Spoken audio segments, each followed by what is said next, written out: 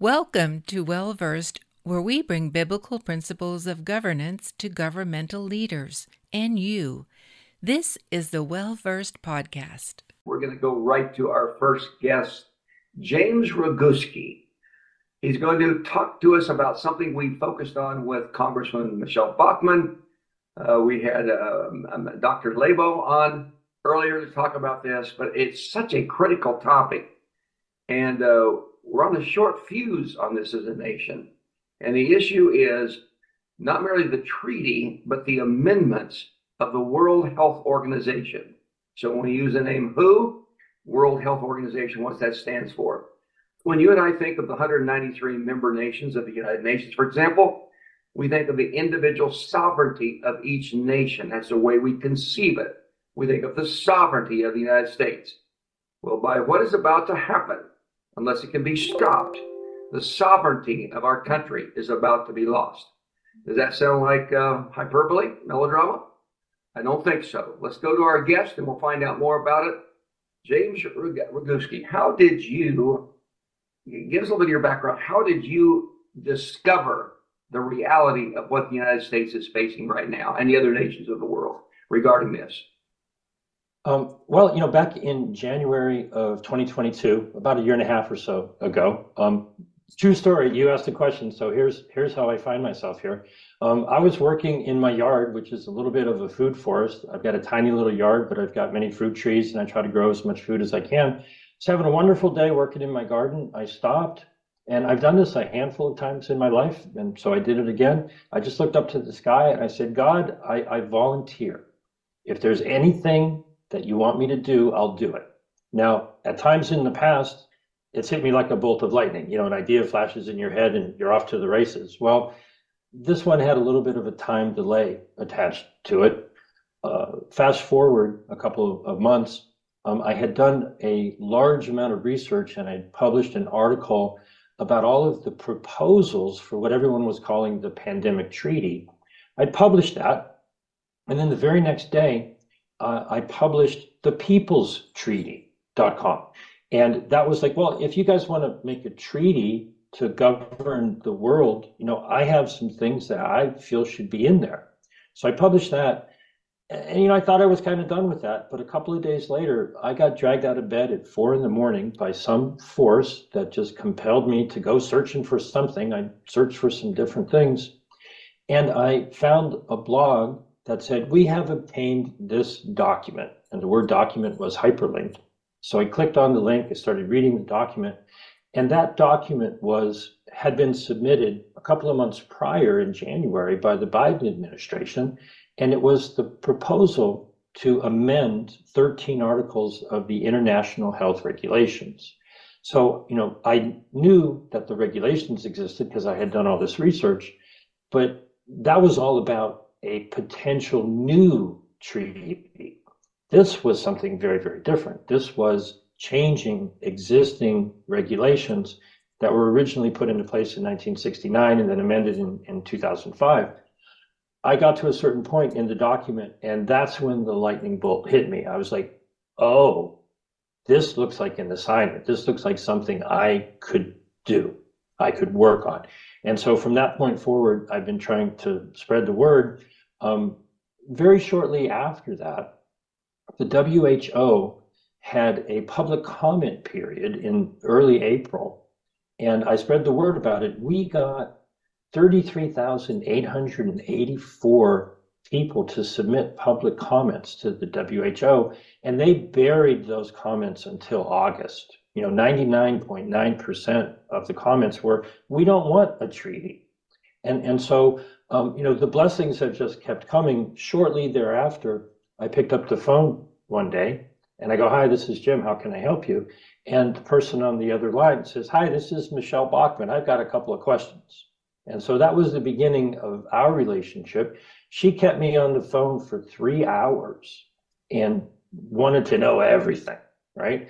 And somewhere in early April as well, when I gave a presentation about this, one of the people in the audience was Dr. Lebo, and we've become fast friends. We meet on a regular basis numerous times a week.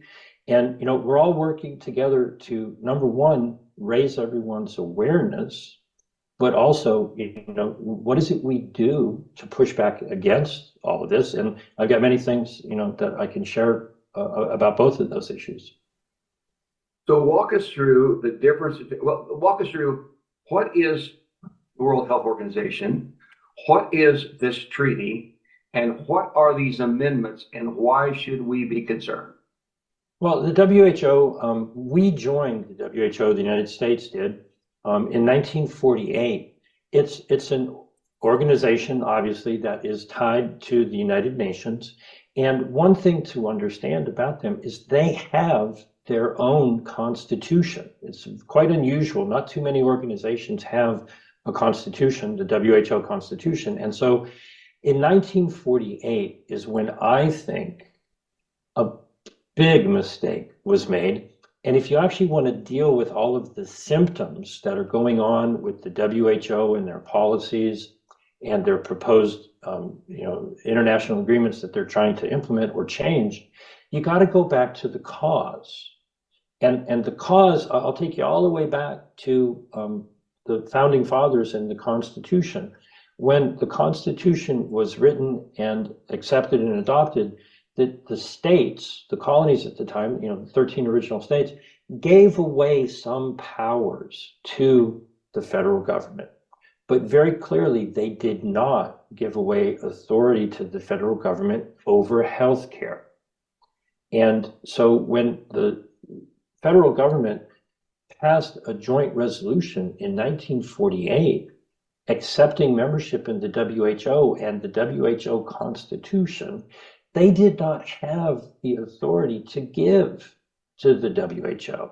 Now, maybe if they had passed a constitutional amendment back in 1948 and everyone had gone through that proper procedure and said, oh, okay, we're going to hand over this authority, we the people give it to the WHO. No, they didn't do that. They didn't even pass a treaty with advice and consent from the Senate.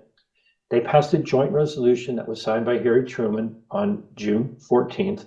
And that's where the biggest problem was, because it took authority away from the people and gave it to the executive branch to choose the delegate and conduct all of this business dealing with health outside of the proper constructs of the three branches of government. So the way you fix that is you exit the WHO. Maybe we can talk about that in a little bit, but that's where the problem started. With a joint resolution. This wasn't an executive order by Truman. Correct. This was a joint resolution of a House and the Senate. Correct. And so they passed that, and he signed that into law. Is that Correct. right? And it essentially exceeded the authority of the federal government. Even Javier Becerra was interviewed in Aspen, Colorado a couple of months ago. And the very first question, he's the Secretary of Health and Human Services currently. The very first question that the interviewer asked was, what would you like the Americans to know about the Department of Health and Human Services? And his response was, we don't have authority over health. That's a state and a personal issue. They know that they don't have authority, but they use bluster and propaganda and coercion through money, right? They give away money and they want the states and, local governments to do what they want to do, but that's not based on constitutional authority. It's financial coercion, all right? Oh, you're going to lose your job if you don't do this, that sort of thing.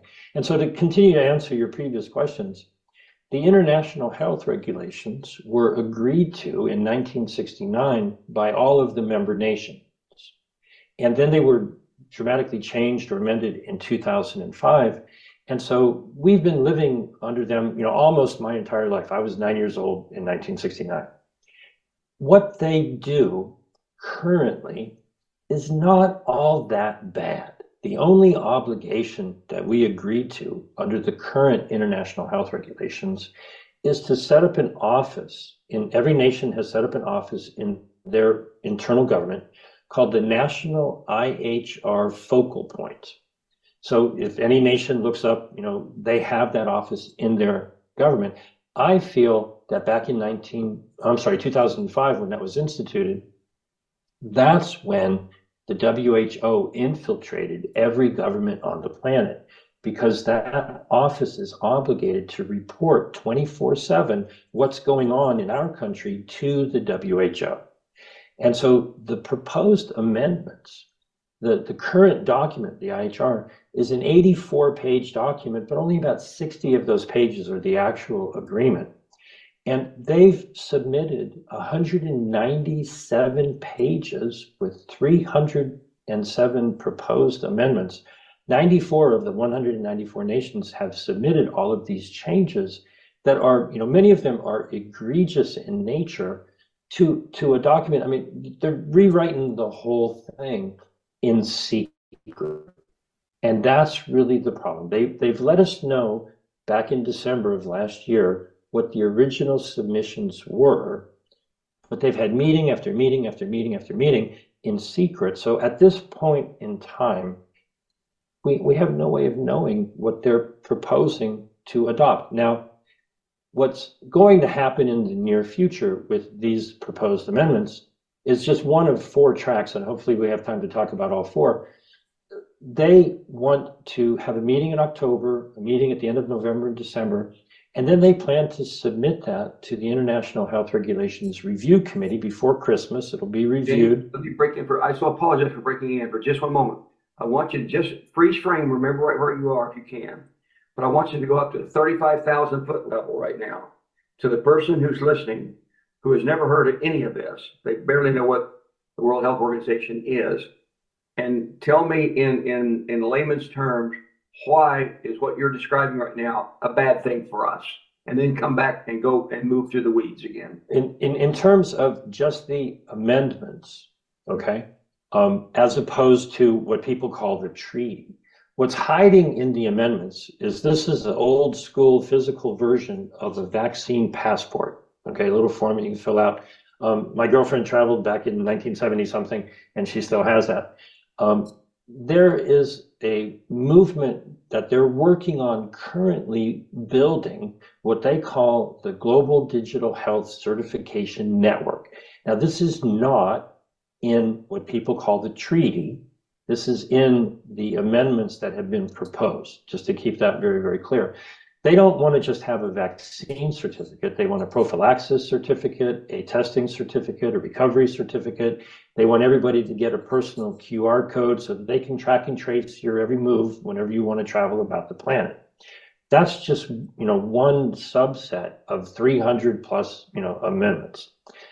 The hidden thing that's buried in all of the really boring language is in really both agreements. They want to spend $30 billion a year to build out what I call the pharmaceutical hospital emergency industrial complex, so that they can search under every rock, in every hospital with every person who gets a swab put up their nose, or when your dog or your cat, or you take them to the veterinarian's office, or if you've got a chicken coop and they want to check the bedding to see if there's bird flu. They want to be searching all over the world looking for pathogens that have pandemic potential. And that word potential is very important because they want to be able to declare an emergency, not when people are sick and dying, but when they find something that is potentially problematic. Then they want to take that pathogen, share it with this newly constructed, newly built and financed network of laboratories, and do gain of function research on it to see what they can do to make it more pathogenic, more transmissible, and then monetize it by making drugs or jabs to treat a potential problem, and then make it so that people are then have to get more injections. There's Dr. Rima Lebo points out that in one of the UN documents, they propose before 2030 500 new injections. I refuse to call them vaccines. So the problem is subtly buried in very boring language. This really reads like a financial venture capital prospectus They want us, we the people, to spend billions of dollars to build out the pharmaceutical network that would find problems that don't necessarily currently exist and turn them into drugs to treat those problems before, something happens. And, none of this is talking about the mistakes that were made over the past 3 or 4 years. None of this is talking about, the heroic work of many doctors around the world to push back against what government was making them do and actually do the things that brought people back to health, early treatments and treatments with essential medications and herbs and vitamins and minerals. No, no, no, no, no, no, no, no. That's not even on the table. These negotiations started when some of the nations realized that the wealthy nations were hogging up all of the vaccine contracts. And they were upset at the time when people maybe still believed that the jabs were going to provide a benefit. And what we're really dealing with is not negotiation about our health. We're dealing with a trade argument. We're dealing with a trade dispute. The poorer nations want access to intellectual property. They want access so that they can build factories and laboratories and whatever in their home country so that the money flows to their people to make more poisonous drugs and jabs. And so if anybody thinks that these folks who are negotiating these want anything other than more control and more money to make more poison, right? They're not negotiating how to make people healthier. And so to get back to where I dropped off, you told me to remember, I think I did. They're going to submit these amendments to an International Health Regulations Review Committee, probably before Christmas, because it has to be submitted to the WHO 4 months in advance of their next meeting in May of 2024. And so that's mid-January. And so they're doing all of this with the amendments in secret, and there's no public comment, there's no discussion, there's no debate allowed really anywhere.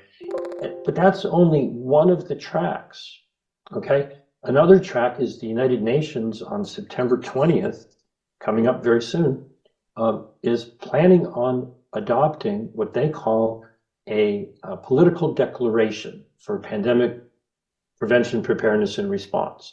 They've been negotiating that completely in secret for a year. Most people are unaware, and nobody is talking about the fact that last year, 2022 in May, even though the Biden administration's amendments were pretty much kicked to the curb and not even discussed, a group of nations, including the United States, got together and submitted a different package of amendments, which were adopted. Now, here's where everybody's brain just sort of freezes. Those amendments have not been discussed in the Senate, and they're not going to be, because the process that has long been agreed upon is when the unelected, unaccountable, unknown delegates go to Geneva every May and decide to amend the international health regulations, they don't have to send them back to each country to be approved. And so the amendments that were adopted last May have until December 1st of 2023, about 3 months from now, to be rejected. You don't approve them, but you can reject them. Well, I'm pretty darn sure that the Biden administration, who submitted the second batch as well as the first batch that got rejected, I'm pretty sure they're not planning to reject it because they're the ones who submitted it. And so the problem is this massive amount of amendments that are moving through secretly now. If people think that those are going to come back to the Senate for the Senate's advice and consent, they got a whole nother guess coming. That's not the process for the amendments. And so we need to speak up now. Let me break it for a moment. The reason that's not is because they've bypassed the notion of a treaty, and a treaty has to be approved by the Senate. But the amendments don't have to be approved by the Senate, correct? There's a difference in view, and I will absolutely agree with everyone if we talk about how things should be based on the Constitution and the Founding Fathers' intent. Okay? Total agreement that any of these foreign entanglements should have to get advice and consent from the Senate. That's how it should be. But I'm here to tell you how it is and how it has been for probably 200 years now. There are tens of thousands of agreements where the president just signs off on it or whatever. And, our nation is viewed as participating in these agreements. With the amendments, it doesn't even need a presidential signature. He sent his delegate to the WHO last year, and it was our delegate, Colin McIff, who headlined the negotiations and presented this information. And so the world looks at it as, well, your representative signed off on it. That means you're party to it. It's legally binding. And so now all of this. Do we even know who? I mean, there was no member of Congress present at the Geneva at the World Health Organization. And I can explain that. I understand. Michelle Bachmann was a former member of Congress who was paying attention to what was going on. This goes back to where we started in 1948 when we agreed through a joint session of Congress and Truman signed it. That's when the mistake was made. Congress shifted authority to the executive branch. Oh, you can handle it. That's the main reason why Congress and the Senate are not paying any attention. 75 years ago, that is when not necessarily gave up sovereignty, but shifted the balance of power from the people's branch of government to the executive branch of government. And we've been doing that for centuries now, turning our balanced, three branches of government into a dictatorship by having the legislature continue to give authority, take it away from the people or the people's branch and give it to the executive branch. And so the power rests in the president to reject these. And, we can, recall the president every 4 years, vote him out of office or whatever, but their unelected delegates do not answer to the people. And that is the problem that was created 75 years ago. Now, the treaty that everybody calls a treaty is not really a treaty. It's a framework convention. And for people who are not familiar with that phrase, it is, I would maybe go so far as to say it's evil incarnate, right? That might be an exaggeration, but it maybe got your attention to read the WHO CA Plus Chapter 3, because what it would do is agree to set up a new bureaucracy called the Conference of the Parties. And it would give authority to this unknown group of people that would get selected by God knows whoever in the future to decide all of the protocols with this laboratory network and gain of function and One Health approach. It would transfer authority over to a bunch of unknown people to make decisions off into the future, the Conference of the Parties. That would include the delegates from the nations that decide to join, but also members of the corporations that make pandemic response products and United Nations agencies and places like the Bill and Melinda Gates Foundation. They would have a seat at the table to decide our future. Now, all I got to really say is if you just go back to 1992 and look into what the United Nations agreed to, which was the Framework Convention on Climate Change, where they set up a conference of the parties that has been meeting on a regular basis, deciding our future in regards to fossil fuels and alternative energy and carbon dioxide and all that sort of stuff. If you think that that has led us down the primrose path to destruction, that's what a framework convention does. And so for the simple reason that a framework convention that gives power to other people to decide your future without your input in the, going forward, that's reason enough to stand up and say, no, we cannot allow this to happen. And there are many, many, many more reasons, let me tell you. How do we disallow this to happen? Well, step number one is to understand that this is what they're trying to do. People don't tend to take action if they don't know what's going on, right? So for many, many months, I've operated a website, exitthewho.com. Now, don't do a search for it because the search engines are not your friend. Just type in your browser, go to exitthewho.com. Currently, we've gotten 51 members of Congress to join Representative Andy Biggs, who submitted the bill. And what I encourage everybody to do as a starting point, understand what this is. You can call me anytime. I always give my phone number to people. It's 310-619-3055. That's how I probably got to meet you, and it's how I got to meet Michelle Bachmann. It's how I got to meet Rima Lebo. Call me up if you have any questions. But the simple action anybody can take is, if you scroll down on that page, the 52 members of Congress, all their contact information is there. They're clearly identified. They're doing the right thing. So I encourage everyone to call their office. You're not going to get the congressperson. You're likely to get a staff member. And call them up and with love in your heart, say thank you. You guys are doing the right thing. This is wonderful. We support you.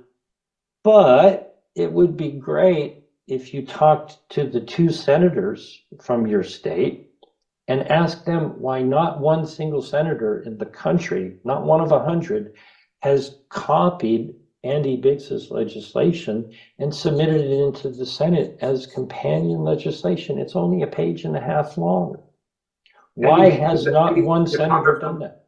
Andy Biggs is a congressman from what state? Arizona's District 5. Arizona District 5, Andy Biggs. And so you would say to your senator, why have you not followed what Andy Biggs, and what's his proposal? How is it listed? What's the title of it? It's HR 79. It's the WHO Withdrawal Act. If you go to exitthewho.com, all of the details are all right there, all the contact information for the members of Congress and so forth. And so, this doesn't have to be an argument with people. There are 52 members of Congress who are on our side. Reach out to our allies and put some wind beneath their wings and go, hey, thank you for doing what you've done. Let's get you to do more. We, the people, are behind you.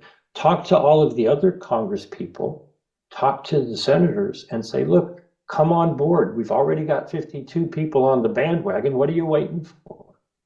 Right? So this can be done in a positive, loving, way. By all means, reach out and pray for a positive result, which, I'm very optimistic because, I feel that good is more powerful than evil, but evil has an opportunity if good people do not take action. And so there are many actions that people can take. The path is laid out. The WHO can negotiate whatever they want to negotiate. We can just walk away and say, we will not be a part of your evil plans. We choose a better path. And that path has been laid out by people like, Michelle Bachmann and Dr. Rima Lebo and Andy Biggs and 51 other, members of Congress.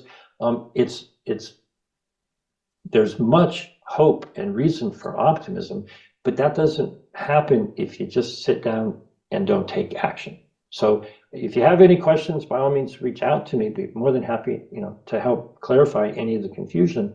But I'm optimistic that good triumphs in the end, but it requires good people to take action and do good things. And, I'm sure many of your viewers are in that category. So let's all come together and work to make this happen. Do we need, if for the majority of the House, let's just start with the House of Representatives, were to pass HR 79, the Withdrawal Act, it would then go to the Senate. Well, it can happen concurrently. Thus the idea of having companion legislation. Oftentimes members of the House and Senate work together. They submit similar bills, and it's a very simple bill. Now, getting into the politics of it, right? We're 14 months out maybe from the next election, and I'm not going to go down the rabbit hole about election integrity and all that sort of thing. But from the positive view of praying for the future that you want to see, right? Go out into your community to whomever may be, attempting to run for office in 2024 and ask them a simple question. Do you support this or are you against this? Do you think that we should, give billions of dollars to the WHO to do the things that they want to do, or should we leave? And put your time, effort, money, support, and prayers behind people who give you the answer that you want to hear in regards to this issue. This is going to be an issue over the next 14 months. There's going to be a new Congress, and hopefully there will be a new and different administration in the White House. The powers that we're operating against take the long view. And so I take the long view as well. Whoever gets elected into office from top to bottom in 2024 and comes into office in 2025, I'm working to organize we the people so that whoever is sitting in those offices is going to have to face an organized group of people who want out of the WHO. And so the environment will change if we can envision in our minds what we want in 2025. And I'm very optimistic that it's going to be a better world, but it just doesn't magically happen if you sit on the couch and do nothing. So if the House passes it, Senate passes it, it would have to go to the occupant of the White House for a signature. Correct. And, my prayers are such that in 2025, we will be viewing a new and better world. It may get worse before it gets better. Okay. But help me on the timeline. Already by that time, these amendments will have been approved and enacted, because we're talking about in May of. I can give you a very specific detail. It's one of the reasons for my optimism. Okay. The changes that were adopted last year, but have not yet come into legally binding force, what they tried to do, what the Biden administration tried to do, was shorten the rejection period from 18 to 6 months. They were taking the long view, and if you get out your calendar, from May of 2024, 6 months forward from that, the Biden administration would still be in office. And so they tried to shorten it so that it would go racing right through. But pushback made it change to 10 months. Well, 10 months from next May brings you to the very end of March. So the legal authority to reject any and all of these amendments would extend into the next administration. So we all have to work together to make sure that whoever is in office, top to bottom, down to your local school board, right? They are aware of this issue, and where they stand on it. Because the way this all works is it filters down, and it's really local people that are the ones who are going to be attempting to enforce any of these dictates. You're going to have to deal with your schools, with your local police, local city councils, local county officials. It comes up from the bottom and it goes all the way to the top. We, the people, have to get organized top to bottom to let everyone know that we have control over our bodies. We have control over our health decisions, not local, state government or the national government, but certainly not the WHO. And so we have an educational job in front of us. I have every faith that we can do it. And the end result, like I said, it may get crazy over the next year or so, but I have a vision of a much better future going forward. And, that's what I'm praying for, and that's what I'm working for. James, it's interesting. The only interviews I've ever heard on this topic are the ones I've done here on the World Prayer Network. I listen to the news every day. I don't remember hearing, I may have heard this on Tucker Carlson back when he was on Fox once. I may have, I think. I can't even recall hearing much on Newsmax on this. I certainly wouldn't expect to hear it on the other networks, but this is remarkably under the radar of most Americans. They're not aware. Are you doing a lot of interviews on any? Well, you're probably not. I've lost track. I think over the last year and a half, I've probably done 500 interviews, right? So it is very under the radar. It's so under the radar, it passed a little bit under your radar. But it's a pleasure to meet you and your wife and your audience. And Okay, the question would be in terms of the major markets. This interview is not a major market. Our market is small, but in terms of major markets, have you been on Fox? Have you been on Newsmax? No, they don't want the people to know about this. That's the whole point. And so, the Lord works in mysterious ways. And I wake up every morning and I say, God, what do you want me to do today? And then I get a call from someone like you. I go, thank you, God, and go forward from there.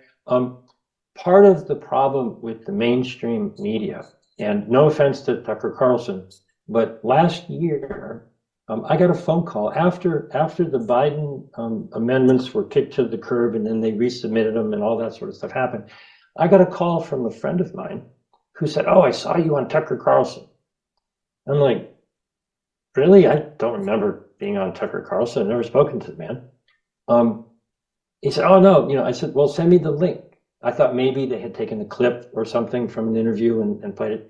So I watched the whole thing, and I'm nowhere to be found. So I called my friend up. I'm like, "What were you talking about?" He said, "Oh, well, they were talking about the treaty." And so, again, no offense to Tucker Carlson, but last year, in May of 2022, the treaty did not exist. It didn't come into its first working draft until July 13th of 2022. So the mainstream media that was reporting on whatever they were reporting on last year were giving misinformation. They weren't talking about the amendments to the IHR that I was talking about. They were misleading everybody, talking about a treaty. And so the last thing in the world I care about is whether or not mainstream media wants to have me present my information, because I've had experiences that relate to you privately back in the past. Their goal is not to inform people. Their goal is to do what their advertisers want them to do. And I'm in direct conflict with that. So for them to have me on would, be like matter and antimatter coming together. They don't want the people to know the truth. They want people to continue to pay attention to the facade. And so, we live in an age of deception, and I'm just trying to shine light on the facts. And that's in direct conflict with what mainstream, media's job really is. One of the things that is so disturbing is how they define pandemic.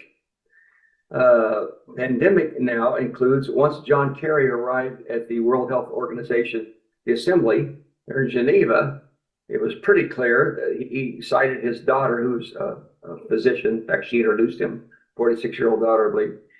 And she said, "My daughter taught me that all illness and disease is rooted in climate change." So pandemic is now climate change. Secondly, pandemic is guns.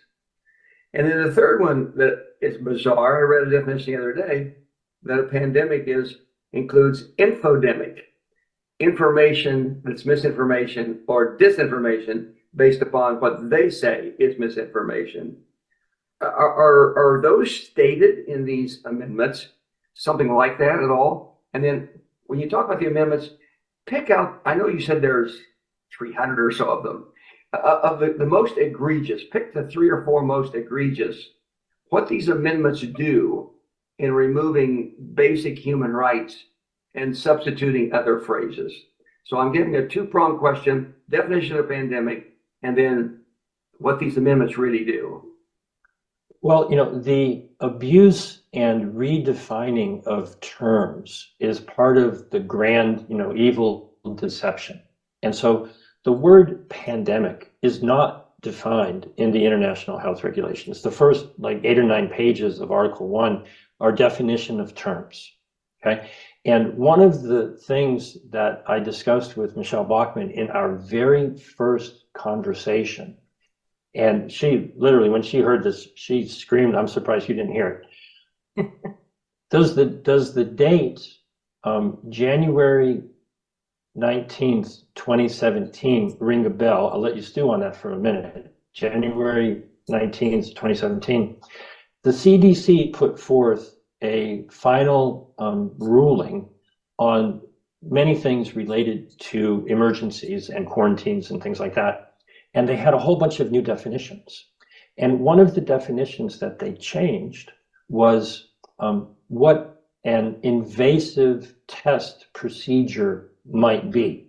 In the international health regulations, if somebody wanted to stick something up your nose, they would have to get your informed consent to do so. That would be considered invasive.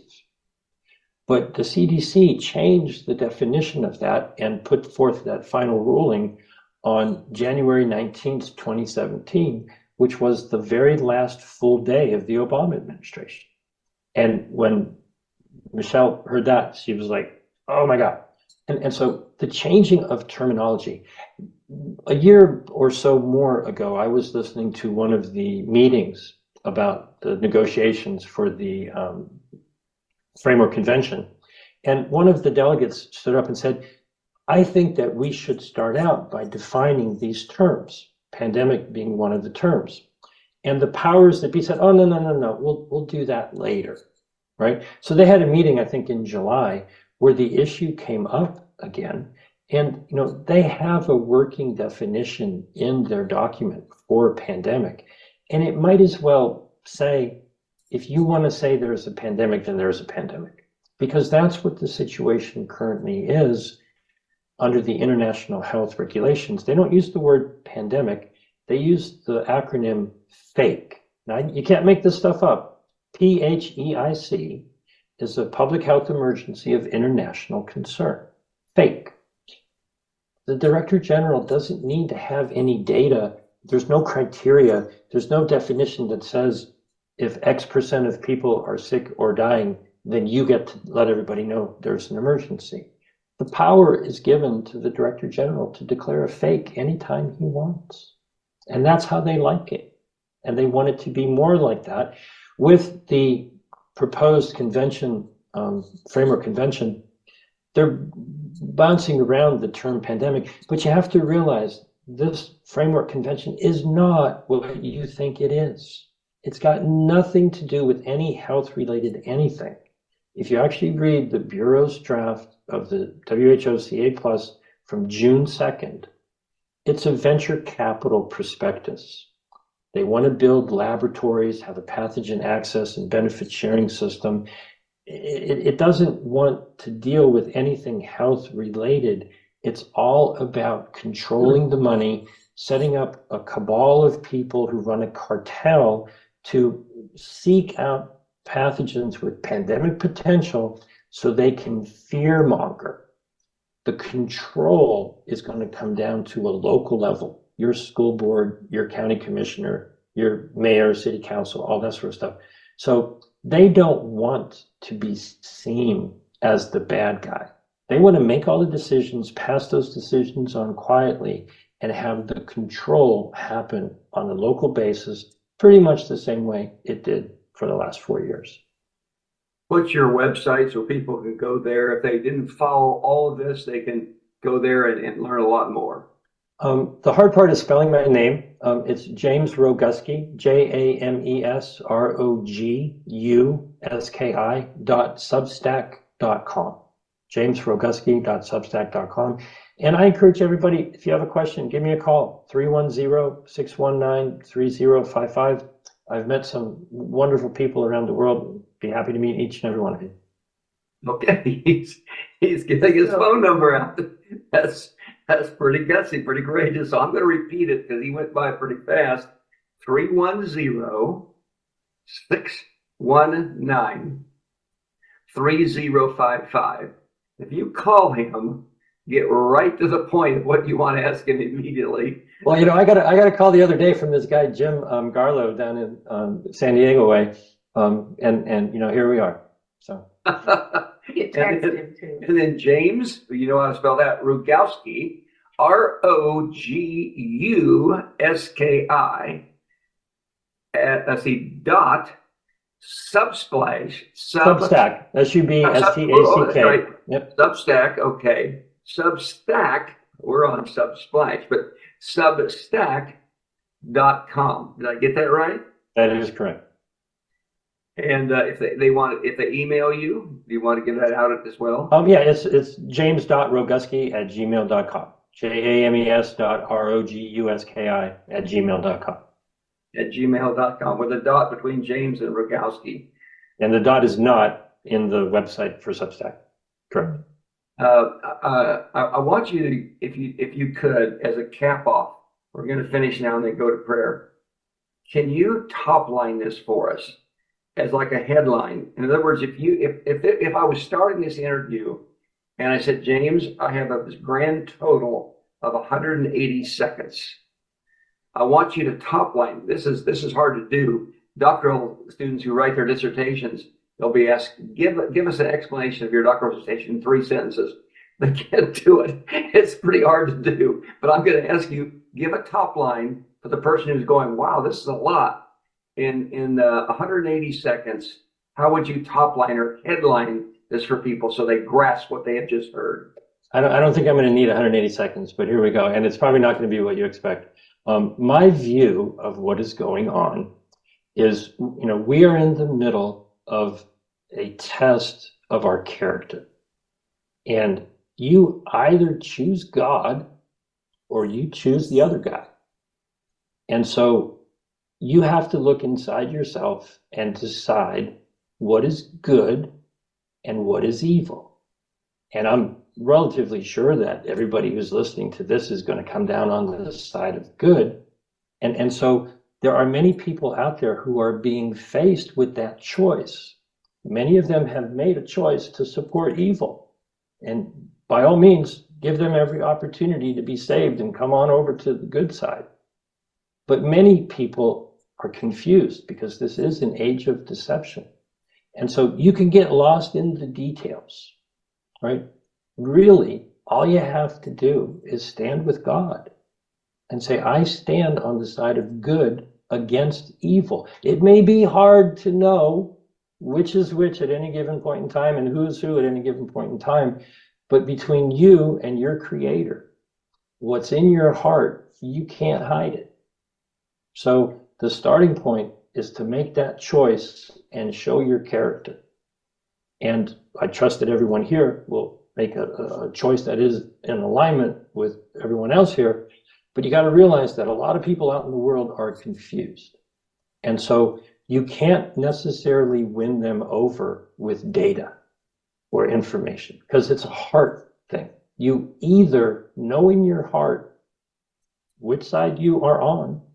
And if you're confused about it and they're trying to take God out of school and God out of, country and God out of everything, this isn't about the W.H.O. It isn't about the United Nations.